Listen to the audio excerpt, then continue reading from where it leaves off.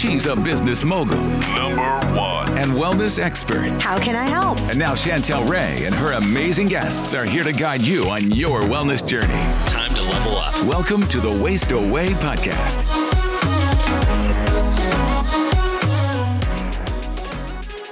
Hey guys, welcome to today's episode. And I'm so excited. One of my favorite people, Reed Davis, is going to be on our show. He is a returning guest because everyone loved him so much and you wanted him back. And so today we're talking everything health. And Reed, welcome. Oh, thanks so much. Really appreciate being here, Chantel, with you and your audience and amazing people and wonderful things to do. Well, today I want you to kind of tell people why you are a proponent of intermittent fasting and kind of maybe your journey on intermittent fasting and what you've seen as the benefits of, because you work with so many clients, you do lab work on people. What have you seen that has been the best things that have come out of the intermittent fasting world? Oh, well, almost anything that bothers you will probably be improved if you control your diet, your intake.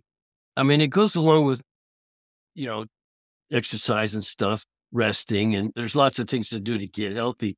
But I can't think of something that wouldn't improve if you would check your intake from time to time, kind of eat more on an ancestral basis. Our great ancestors, whoever they were, 500 generations ago, they didn't sit around and eat all day. They didn't have a kitchen to go by and pull stuff out of the fridge and a big pantry there full of all the goodies and things you love.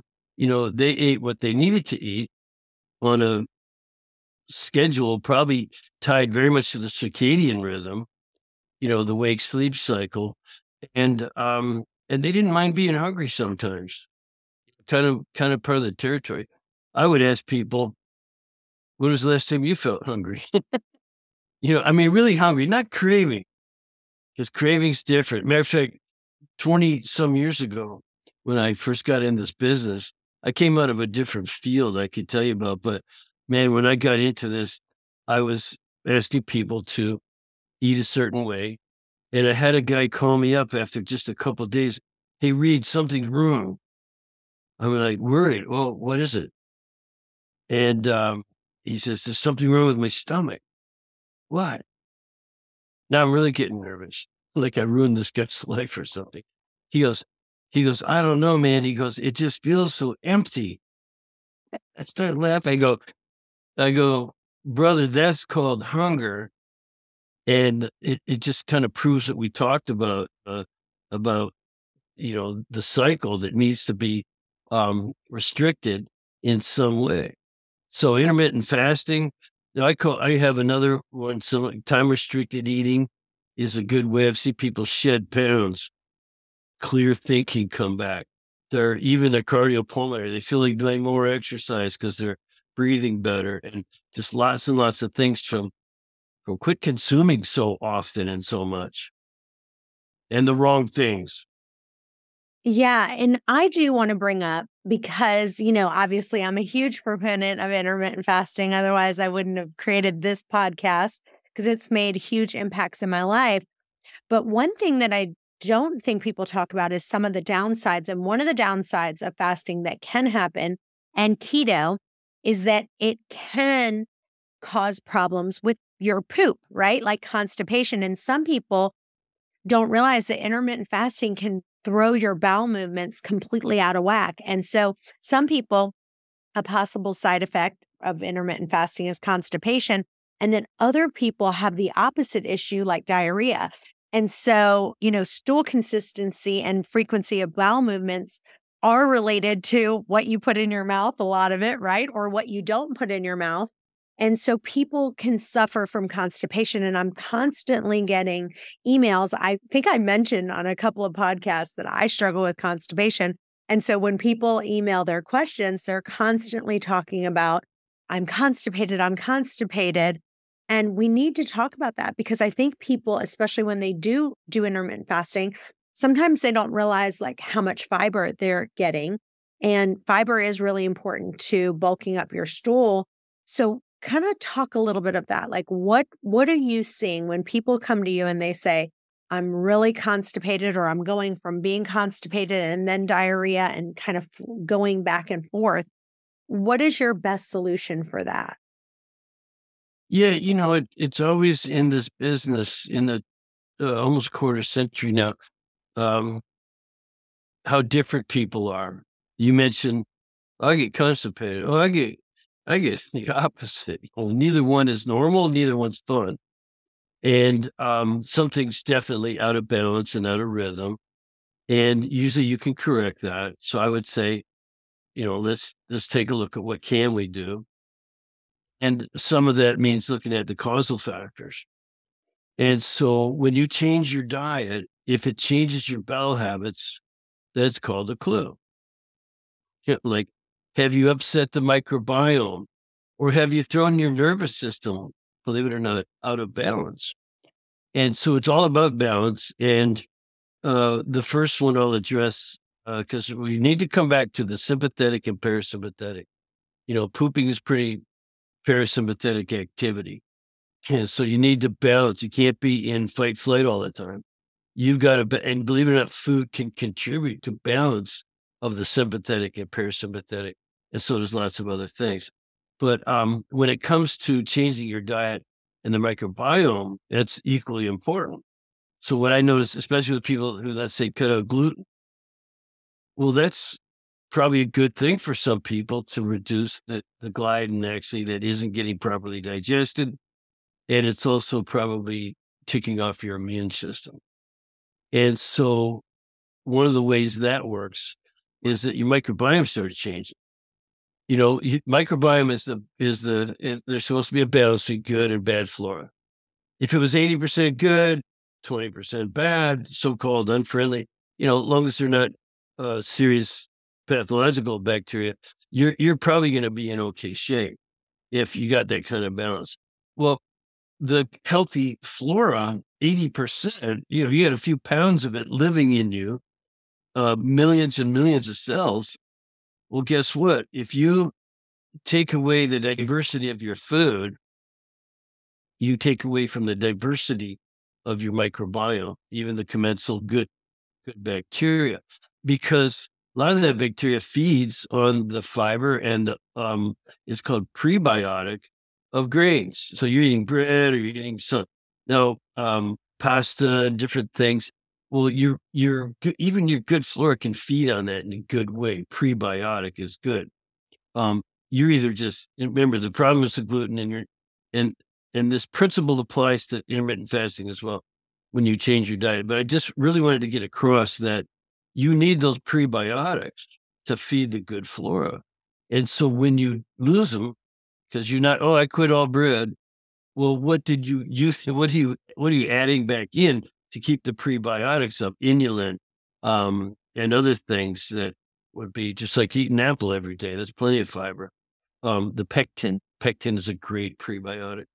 Um, so that's how diet can screw up your microbiome, which can screw up your bowel habits quite easily, quite easily. And, you know, you need to keep your diet real diverse, even if you're limiting calories or something like that, so that you keep your microbiome real healthy. Does that help a little bit? Yeah, and I love that. I think that people can get into a real rut. I know I can. Like, I get into a kick and I'm like eating the same thing over and over again. And keeping your diet diverse, like one thing that I noticed whenever I go on vacation, besides getting a bunch of vitamin D from the sun, Yeah. I always feel so much better. But one of the things is because I'm always trying to find like healthy restaurants to eat at and that sort of thing. And I'm eating so much diverse food and I'm feeling so much better because I think at home you can just go, I know I cook the same, I can get into a habit of cooking the same thing. So what are some of the supplements that you do and what do you do to kind of keep things diverse and kind of any supplements that you take that you go, these are game changers for me for my health? Yeah, it's such a huge area. I mean, I teach a course in functional lab work and natural protocols. And So every time somebody asks me a question, I go to this 30,000-foot view of the whole area. Because when you teach, that's what you do. All these things involved with supplementation. And then, well, is it really supplementing a needed ingredient? Yeah, it should be. Vitamins and minerals, for instance, phytonutrients, trace elements, uh, amino acids or essential fatty acids. How about antioxidants? So all of these supplements, because you mentioned them, could be added into the mix when you know how to use them, and they're very good. I don't think food enough. Let's start with that. The food enough isn't good enough because food doesn't have enough nutrition in it anymore. It's all grown in a barren soil and things like that. Even if you're eating or organic, you're just doing that to eliminate pesticides and herbicides, which is good. But are you really getting all of the, again, vitamins, minerals, essential fatty acids, antioxidants, phytonutrients, trace elements, all the stuff your body really requires to function well, to make the enzymes and everything that goes on in your body? It's quite a lot of things going on, quite an orchestration. So you need all that. You can't get it from food, so you've got to supplement. Now, with that in mind, that big view, now you talk about, well, how do I apply that to this idea of the diversity in my microbiome? Yeah, you can switch up your supplements all the time. You probably should go and try a bunch of different things, just like you try a bunch of different foods, because you want a very diverse microbiome. It's almost like the more diverse, the better. And there's certain families that we want to see a bunch of this and a bunch of that, all these different, they're called phyla, different ones in each category that all need to be in the mix. And, uh, and you're right. You just said, you kind of get used to eating the same thing and that diversity goes down. I have to enter here, Chantel, that we have a test for foods that we do, 176 foods. Or it tests for your sensitivities. Are any of those foods kind of upsetting the apple cart in any way, causing any kind of inflammation or reaction or anything? But no one eats 176 foods. It's just so we could cover so many different diets. Heck, people go through that list of 176 foods and they don't eat 150 of them. So it's kind of really interesting how that works. And so we keep telling them, look, you tested sensitive to this, and this, whether you eat it or not. You don't have to challenge this test. But look at all the things you weren't reactive to. So now you open up this whole world of diversity in a way that's very meaningful to me, which is diet. I love to travel. I love to try different foods. If I'm at a restaurant, I never had that before. Oh, give me some. I want to see what that does. And you learn to enjoy these different tastes and flavors, and you get the satisfaction of eating. Diverse foods. And so therefore there would be diverse supplementation as well.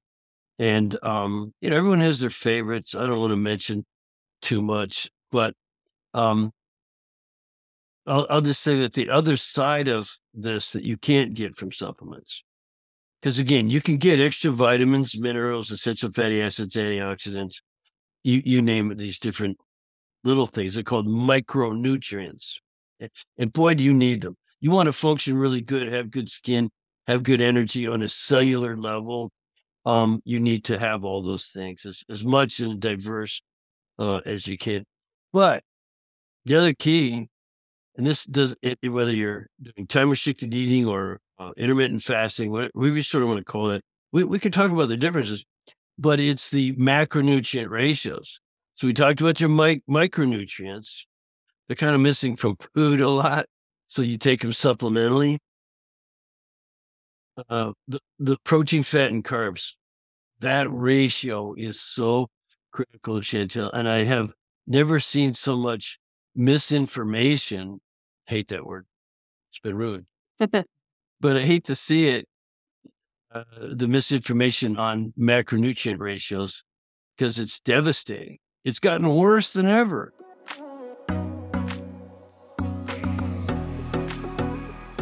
Well, let's talk about that. So talk about what is the right ratios and how, you know, how particular should people be on it? Kind of make it where, like, let's talk about what you do for, regarding your fats, carbs, and proteins, and figuring out, okay, what are the right ratios, and figuring out how strict you want to be with that. Otherwise you kind of go crazy. You know what I mean? Too. Yes, you can drive yourself absolutely nuts. And so just remember, basically, there's micronutrients, all those little things, and then there's macronutrients and ratios involved. So if everyone followed the standard sort of paleo diet of today, three things can happen. You feel better, you feel nothing, you feel worse. That's it. Just okay, go, well, good luck. Yeah, what are you going to do? Well, can we not depend on luck? I mean, especially if you're in the business, you can't leave it to luck. That's why people come to you, is that luck isn't working for them. And so we have a little test. It's at mtdiet.com. It stands for metabolic typing. So mtdiet.com. That's just a good place where people go and look it over, kind of get tested. But the test you could do on yourself, and everybody could do this, is they would start with a meal and start playing with those ratios. And it'd be a good thing for you to sort of write down what you've been eating the last few meals, and what you think the ratio is: more protein, more fat, more carbohydrates, or some meals like all carbohydrates. That's never good. Fat, and it's how it looks on your plate that matters. So this is really simple. So the ratio, like a pie chart, this much protein, this much fat, this much carb. And a lot of your protein obviously has the fat in it. Because if you take a big piece of meat, well, there's your protein and your fat. And you look at a side of mixed vegetables, well, there's your carbohydrates. They're a complex, high quality carbohydrate. And you pretty much, for a while, would want to eliminate your simple carbohydrates. Like, again, with those comments I made about diversity in mind, probably keep the starchy things out of your diet for a little while. The breads and pastas and that kind of stuff, because they're very low quality. So if you were to give somebody, if you were going to give somebody, what the amount, what percentage that you would give them for the proteins, fats, and carbs, what would you think is the best one for weight loss? Approximately. Yeah. Well, the lower carbs diets seem to work really well for a lot of people, but I have to give you, remember, I just can't come up with a really simple answer. They sound cheap to me. So here's the deal. People have these different types. They could be a protein type, a carb type, or kind of somewhere in the middle. And you'd want to know that. So you'd have a starting place. Like, the reason that paleo diet works so good for some people is because they're pretty fast oxidizers. They burn energy, this fuel, on a cellular level real fast. So they're fast oxidizers. Classic fast oxidizers. Everyone always says, oh, the Eskimo. Yeah, they are. They're on a cellular level, the way they're designed, their genetic makeup, their innate intelligence in their cells that runs everything, says, I need to burn slow burning fuel because I burn it so fast. And you could think of it. So what is slow burning fuel? Fat and protein, especially fat. That burns the slowest of all the three fuels: protein, fat, and carb. If you can get that fuel, I just want to tell you, if you can get that fuel mixture just right, you'll have lots of energy. You won't have any cravings. You'll have a sense of well-being, a good mood, sort of a thing going on. And you'll feel completely satisfied, like nothing's missing, if you get the ratios right. So let's start there. Now, if I started everybody on, try more fat and protein, it would work for some, not do much for others, and make some people feel worse. Matter of fact, that's how I started 24 years ago, was with the Atkins diet. It worked great for me because I'm a fast oxidizer. But man, I had other people in the office try, I have no energy. I can't, everything sucks. Can't because they were eating the wrong fuel mixture for them. So believe it or not, there are slow oxidizers. We're not all fast oxidizers. Again, if you're a fast oxidizer, you got to burn slow burning fuel, big logs on that fire, slow burning. If you put paper on a bonfire, a big, what happens? It's gone. And so, like, that's what happens to people like Eskimos and Native Americans and people like me who was a caveman at some point in my history. I know that. You give us a lot of carbs, we burn it up so quick. We have no energy. We don't feel satisfied. We're craving, and we get mental fogginess, even blood sugar levels crazy. Again, we're craving, and we don't even feel. You get in a bad mood. You get hangry all the time, even if you just ate. Imagine giving a Cree Indian who live on the plains of northern Canada, just below the Eskimos. Imagine giving them a bowl of fruit salad. They would like taste good. They'd love it. Oh man, this fruit's amazing stuff. And they'd eat it, but man, in an hour they'd be friggin' starving because they burned up it so quickly. And by the way, they would be craving more. And then, of course, the change in their blood sugar levels and their triglycerides and fat storage and ghrelin and leptin and these other hormones involved they'd be hungry all the time. They'd overeat. And guess what happens to Cree Indian villages in northern Canada? They're all going to the government, clinics for diabetes. It's rampant, obesity and diabetes. But in people who were perfectly healthy before this crappy diet came along. So I know I'm giving you a lot, but it all follows a common theme. Believe me, on eating right for your type, for your fast oxidizer, slow oxidizer, or somewhere in between. And you can adjust it, the percentages. You adjust it by the percentages of protein, fat, and carbs on the plate. Don't count calories, just look on the plate. And you'll start to know, oh man, this is going to be a good meal. Very satisfying. I'm going to be totally satiated. Satisfaction, satiation. Not only that, but I'm going to have good energy. It's going to get me through to the next fuel stop. I'll be able to work. I'll be able to work out. I can do all this cool stuff, think clearly and stuff. So the first one was satiation. The second one was energy. And the third thing, again, believe it or not, it's that I call it sense of well-being. And it shouldn't be too hard to grasp. Are you cranky for no reason? Are you just feeling out of sorts? It's just like, oh man, and it could be the meal. You just aren't producing energy because you aren't giving your cells the right fuel mixture.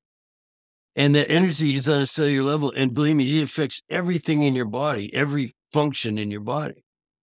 Every function on your body depends upon cellular health. And so there's a little bit about how you pick protein, fat, and carbs.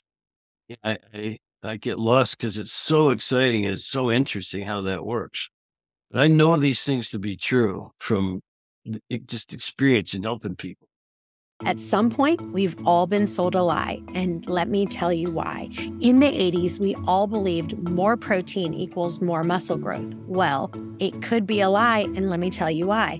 Because if you eat 8 ounces of chicken breast, then you're consuming about 40 grams of protein. But just because something contains 40 grams of protein, it doesn't necessarily mean that you're going to absorb all 40 grams of protein. Because without enzymes, guess what? It could end up all in your toilet bowl.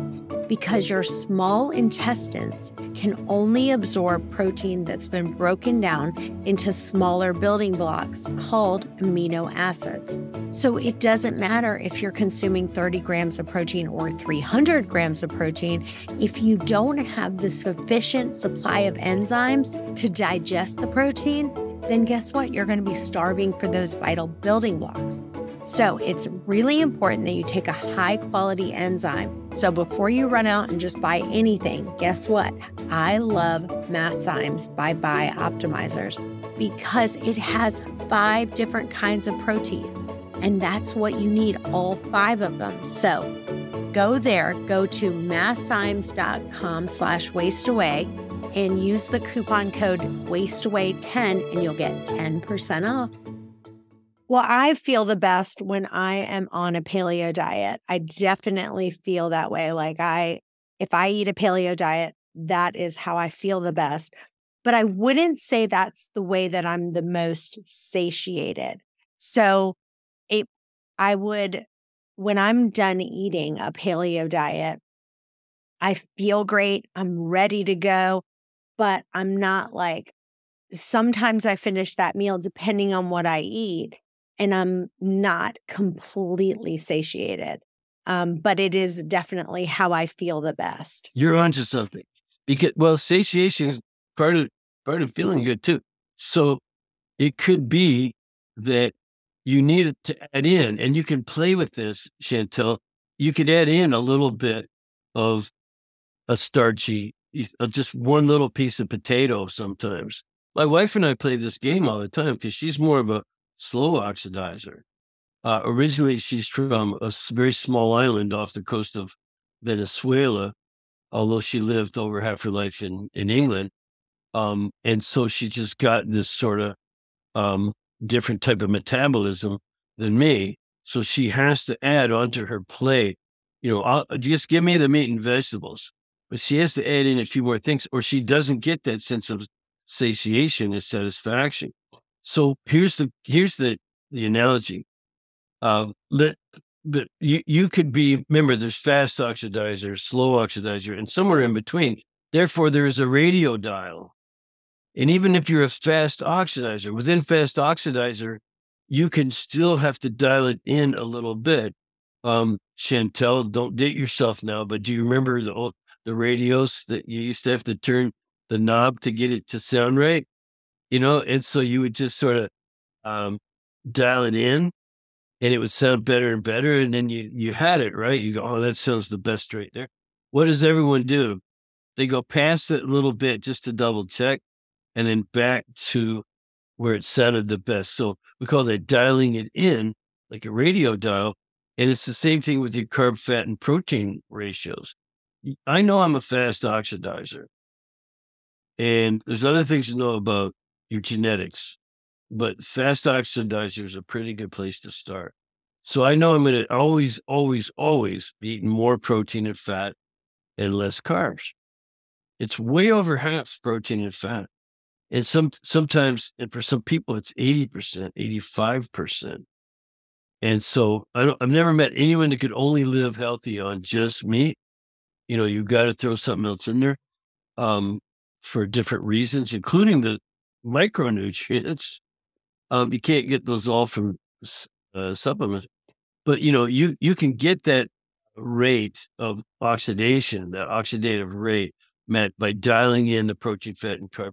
So if you're not getting all three things, can't be just you feel more energy.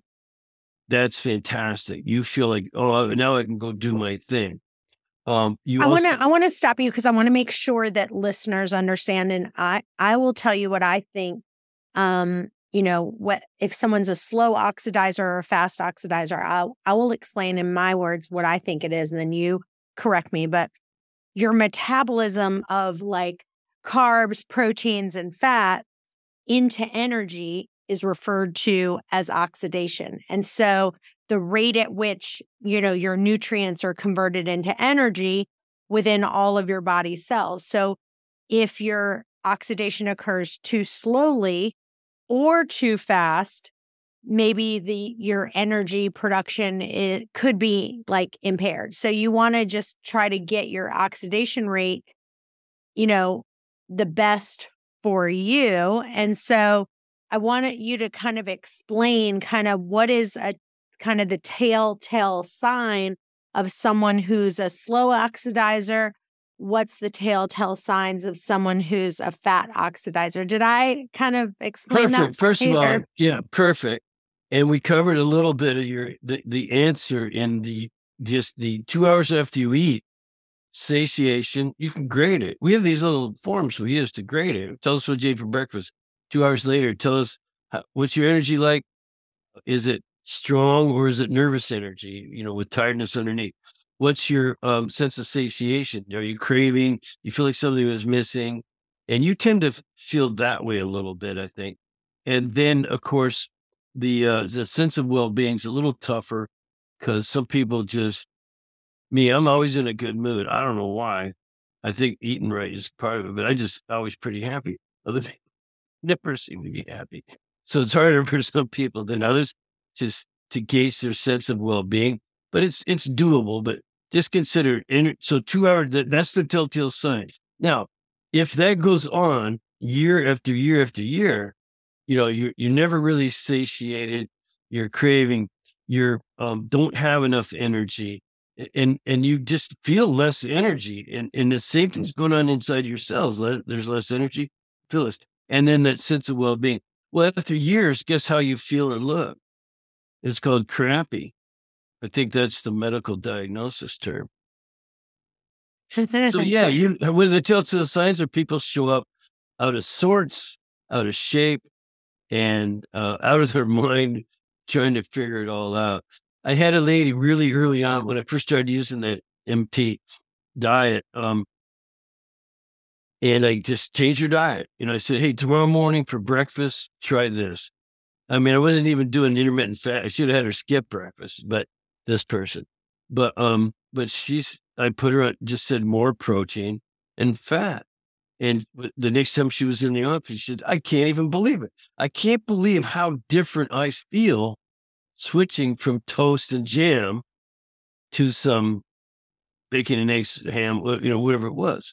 She just couldn't even believe the difference in her energy and her outlook on life. And then of course she felt more like exercising. She starts trimming up her weight. She had lots of other problems. She was on medication. There's lots of things going on with that lady. But just getting the macronutrient ratios right was changing her life. It was an early sign that, hey, look, you can take control. You can be responsible. You can make some changes here. And everything else kind of goes, it flows. It flows out of that. It's one of the most controllable epigenetic factors we have is diet. Mm. So you did beautiful, by the way. You So what is the foods? So if you had somebody who was a slow oxidizer, what foods are recommended for slow oxidizers? What foods are recommended for fast oxidizers? You know me, I got to always zoom out and zoom in. So I'm going to zoom out for just a second and say, look, the answer is it depends, but there's no one food that's right for everybody. And we do a lot of food sensitivity testing up front too, but there's no one food that's right for everyone. There's just bad foods for everyone. There's foods that just no one can do well on. A lot of these fake oils, the hydrogenated things that are in everything, um, and on sugar and on um, things like that. So there's some bad foods for everyone. Having said that, we could go into a slow oxidizer and say, organic, fresh, combination of fresh and cooked vegetables and things. Some fruits, the slow oxidizers can eat more fruits than a fast oxidizer. I pretty much don't eat any. I eat some. I like the antioxidants and the micronutrients I get, the minerals and things, but I do just so much better without that. So, anyways, you're slow. You're definitely going to eat more high quality complex carbs. And again, I always do the food sensitivity testing because there's some trickiness around that. So I want to ask you about that because for me, I got on this kick where I was like, I'm going to test. I wanted to try a bunch of different food sensitivity tests, and so I did 3 different ones. And what's funny is, and I did it pretty close together. Like maybe I did one, a couple weeks later, did another, waited a couple weeks, took another, and they were all kind of the top ones that people say that are Yep. good for food sensitivity. And all 3 of them said just the most random things that I was sensitive to. All 3 said I was allergic to egg whites. Hmm. All 3 said I was allergic to cow's milk. But besides that, the rest of the food sensitivities were a lot of things that I eat all the time, like blueberries. One said romaine lettuce. Like, I mean, I eat romaine lettuce like every day. Mhm. You know, blueberries was another one. I'm trying to think at some of the other, but they were so random and they were things like test 1 said these, 10 things. Test 2 said these 10 things, but the only things that were the same was and none of them said gluten. None of them said gluten, and I feel horrible when I have gluten, but yet none of them said I was allergic to gluten, and they said, like, I feel fine when I eat blueberries. I don't feel bad when I eat eggs in general. So that's what would you say if someone told you that? Like, they took 3 different food sensitivity tests, they all said 3 different things. What would your response be to that?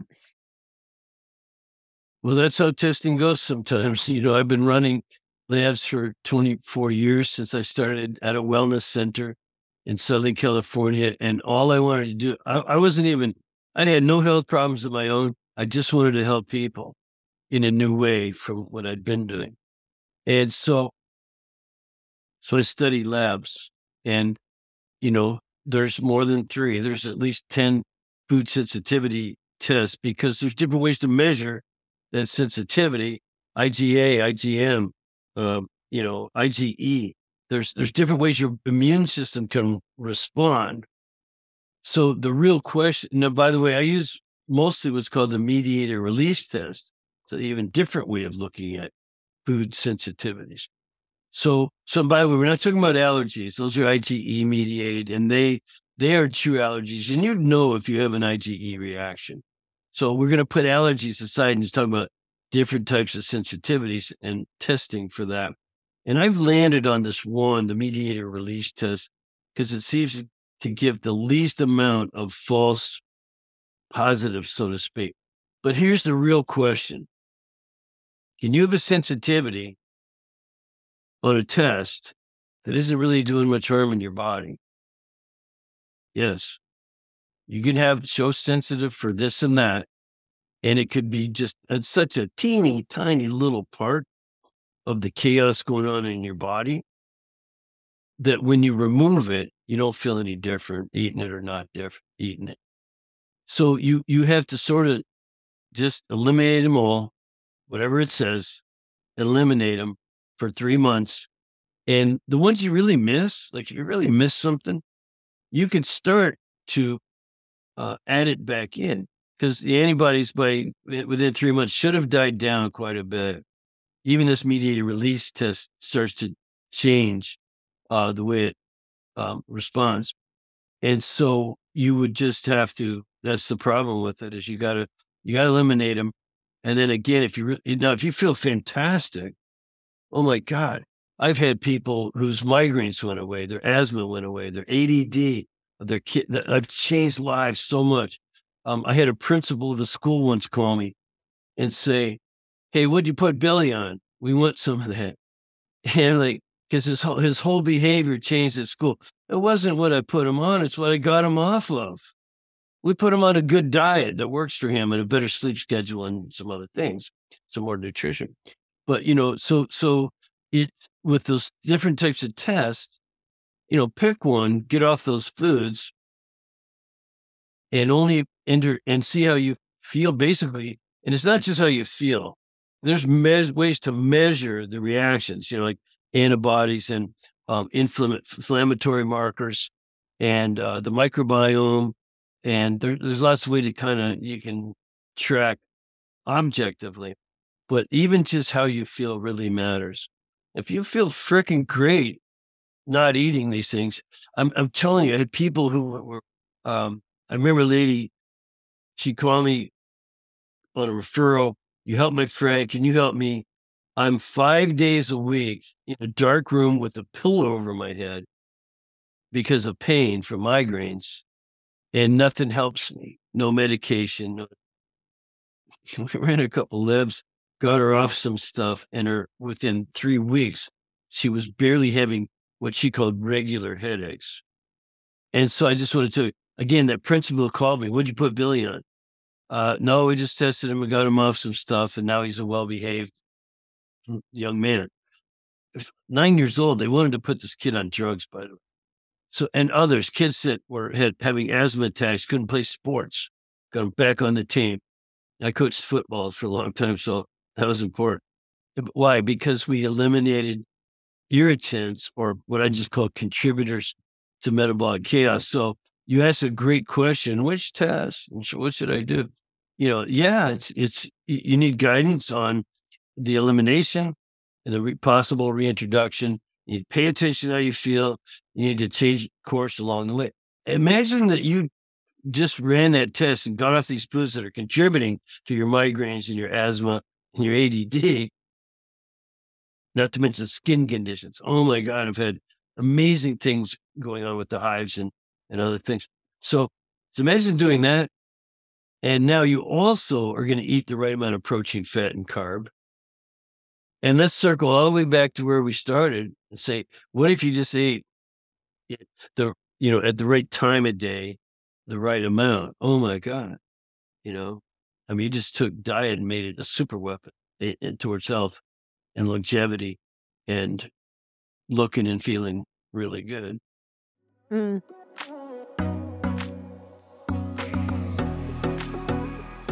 Well, I have a question that I'm going to read. It's a little confusing and I don't know that I understand it. I've read it a couple times, but I'll read it again. It's from a girl named Janine Rockwell.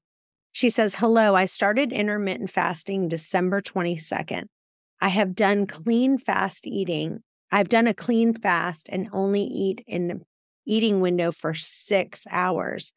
Then I changed it to up and down days where I clean fast for 36 hours, usually eating 500 calories around hour 24, then nothing until hour 36. I'm not seeing results with my measurements and honesty pants, but I think the total on the scale since December is 8 pounds lost. On my up days, I don't limit what I eat. I eat what I want within reason. I don't eat junk food, but sometimes will crave a little sugar, but it's not not in the house very often.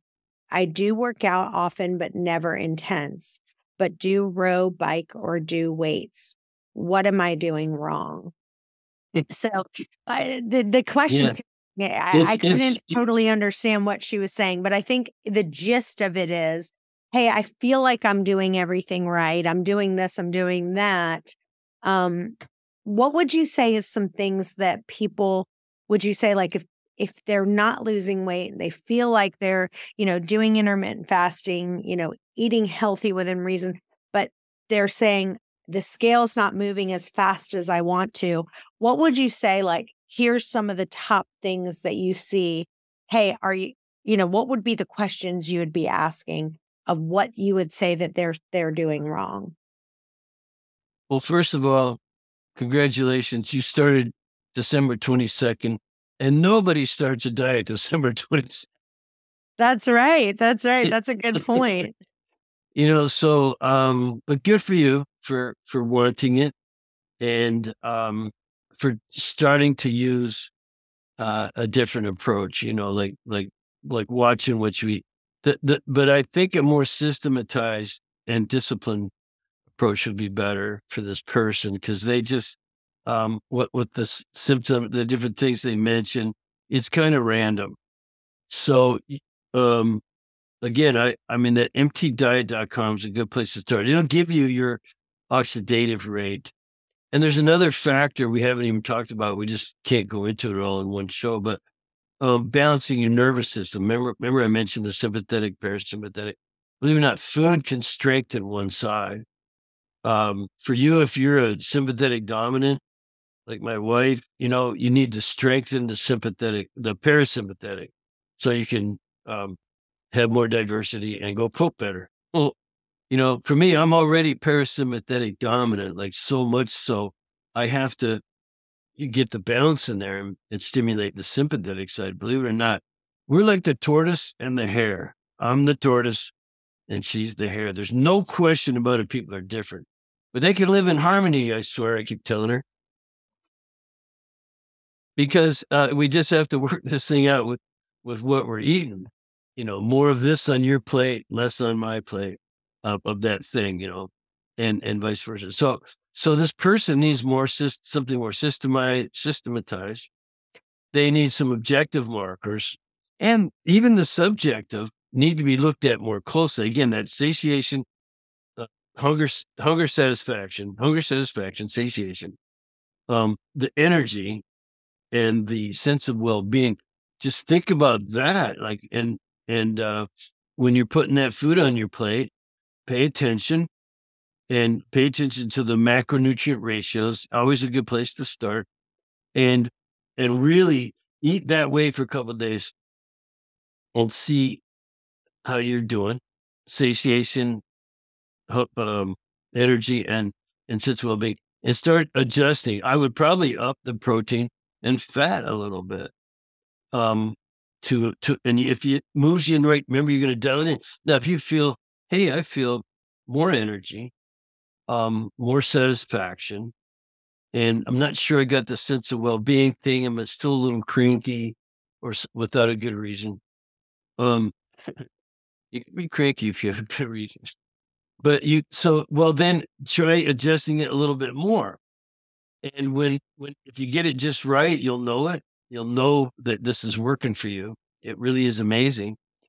And if you go past too far, too much protein or fat for your oxidative rate, you can certainly, I'm going to add it back in. I feel better when I have, a little more of the vegetation, or even a piece of fruit, or piece of starch, or one small piece of potato, or something like that. You can throw in a little bit. Besides, that's really good for your microbiome too, and so I don't know if I completely bungled that or helped this person, but I'd want to know. I want to just kind of tell people who don't understand what that is. So your sympathetic nervous system is best known for, like, if you are like getting chased by a lion, right?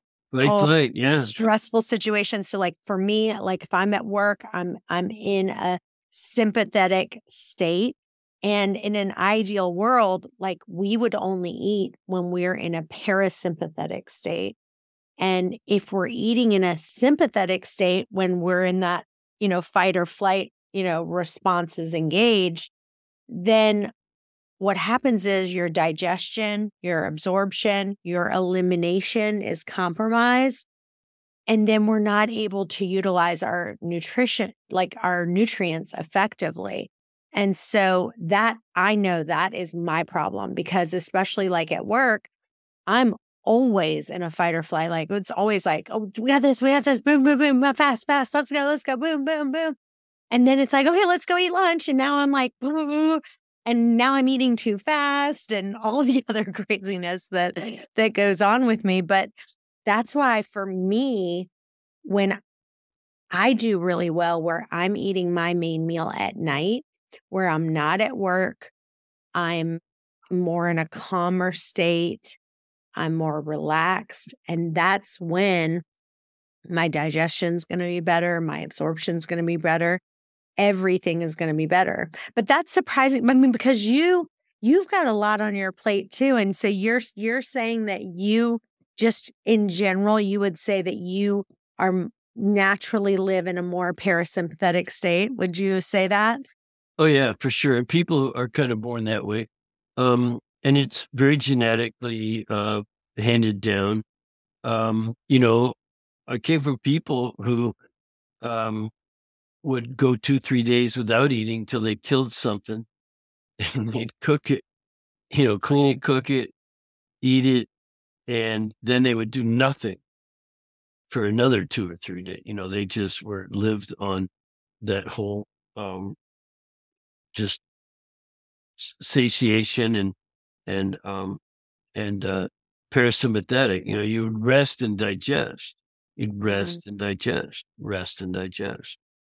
And so when you did get sympathetic dominant, it was because you're out there and you skinned your knee on a rock, or you saber-tooth tiger scared you, or you're in the excitement of the hunt, and these kind of things. So it doesn't mean you're never sympathetic, but you naturally return. I just naturally return to parasympathetic. Now it's just my nature. I'm a guy that doesn't get scared much. I can control my heart rate much easier than other people. And I mean, if it's bar fight time, you know, you probably want to have me around because I'm going to be calm and cool and collected and try to settle it. And, I'm not going to go, oh my God, bar fight, run, the house is on fire. Just some people just lean more that way. And they're always, looking around and nervous and just stuff. And they don't even know why. A lot of times it's because they're not, if they would just eat differently, boost up the parasympathetic, breathe differently, um, do some, just invoke that parasympathetic more, rest and digest. Just think rest and digest. We were meant to smell our food. I still get turned on smelling good food. It's like, wow, what a warm and wonderful feeling it gives it because it puts me in my natural parasympathetic state. And your juices start flowing, your saliva, and you're able to chew your food. And I won't explain how digestion works, but you get the point. And it's from one end all the way through to the other. It's a very rest and digest, parasympathetic thing to do. So if you're eating a burger in the car, it would never work for me for sure. I don't allow eating in my car, but I wouldn't eat standing up either. Mm. Well, we are out of time, but I Oh want to no, we talk just to got started. people. I know I could talk to you forever, but I want you to talk to people about how they can get involved with your functional health certification. And, a lot of you guys have been listening to this podcast. You guys are so advanced. And, you've tried to kind of solve some of your complex issues. And you've been listening and you go, I'm passionate about kind of training other people. So I want you to talk about what you do with FDN training and how people can learn more about being a FDN practitioner. Oh, thank you for that. I'm not here to sell anything, but I'll just tell you that I got into to not for my own health, but just to help others, but face the same challenges that anyone listening to this is facing or knows someone who's facing it. Like everybody coming in our office, Chantel, was unhappy. They were searching desperately for an alternative. We were a alternative wellness center, 1999, a long time ago. And I saw how people struggled. And, I put it to mind that I would be the last person they needed to see. I didn't know how, but I ran labs, thousands of labs on thousands of people for 10 years before I ever taught anything except to our patients and my clients. And so I figured a few things out in 10 years. I had great mentorship and lots of education and courses, but man, working face to face with people I would say I worked really hard, except for it was all quite joyful, labor of love and passion. And finally, after 10 years, I was asked to teach. So I just wanted to put that, I don't teach what I learned in a workshop a month ago from someone else or a year ago. I teach what I learned of 10 long years in the clinic, helping Mr. Jones and Mrs. Smith, face to face, running labs and figuring out what protocol, what diet and rest and exercise and stress reduction and supplementation would help this person customize we call it DRESS, diet, rest, exercise, stress reduction, supplementation. That's how you help someone fix themselves. Obviously, we run all the labs first, and the course includes all the labs, everything you need to know. But it's that DRESS that is what people apply to themselves, and we teach how to do it. I can teach everything I learned in 10 years, in that 10 year, in 10 months, and everything I've learned since too. But you would go to fdntraining.com/waste away, which is named after you. Waste away, and you get that free Dress for Health Success guidebook. So there's a guidebook on this Dress for Health Success. And that's where I tell people to go, just go get a free book on diet, which we've been talking all about, but it also talks about rest and exercise and stress reduction. You've heard that word stress before, Shinto? So when you live in, it's ubiquitous. But if you don't recognize whether it's mental, emotional, or physical, and old traumas, and then the biochemical stuff, then you're not systematized. So I systematized it, and that's our strength. So go get dressed for health success at fdntraining.com/wasteaway. That's fdntraining.com/wasteaway. Love it. Well, you guys, this has been amazing. Thank you so much, Reed, for coming back on. And you guys stay tuned. We've got another episode coming up in just a few. Bye-bye for now.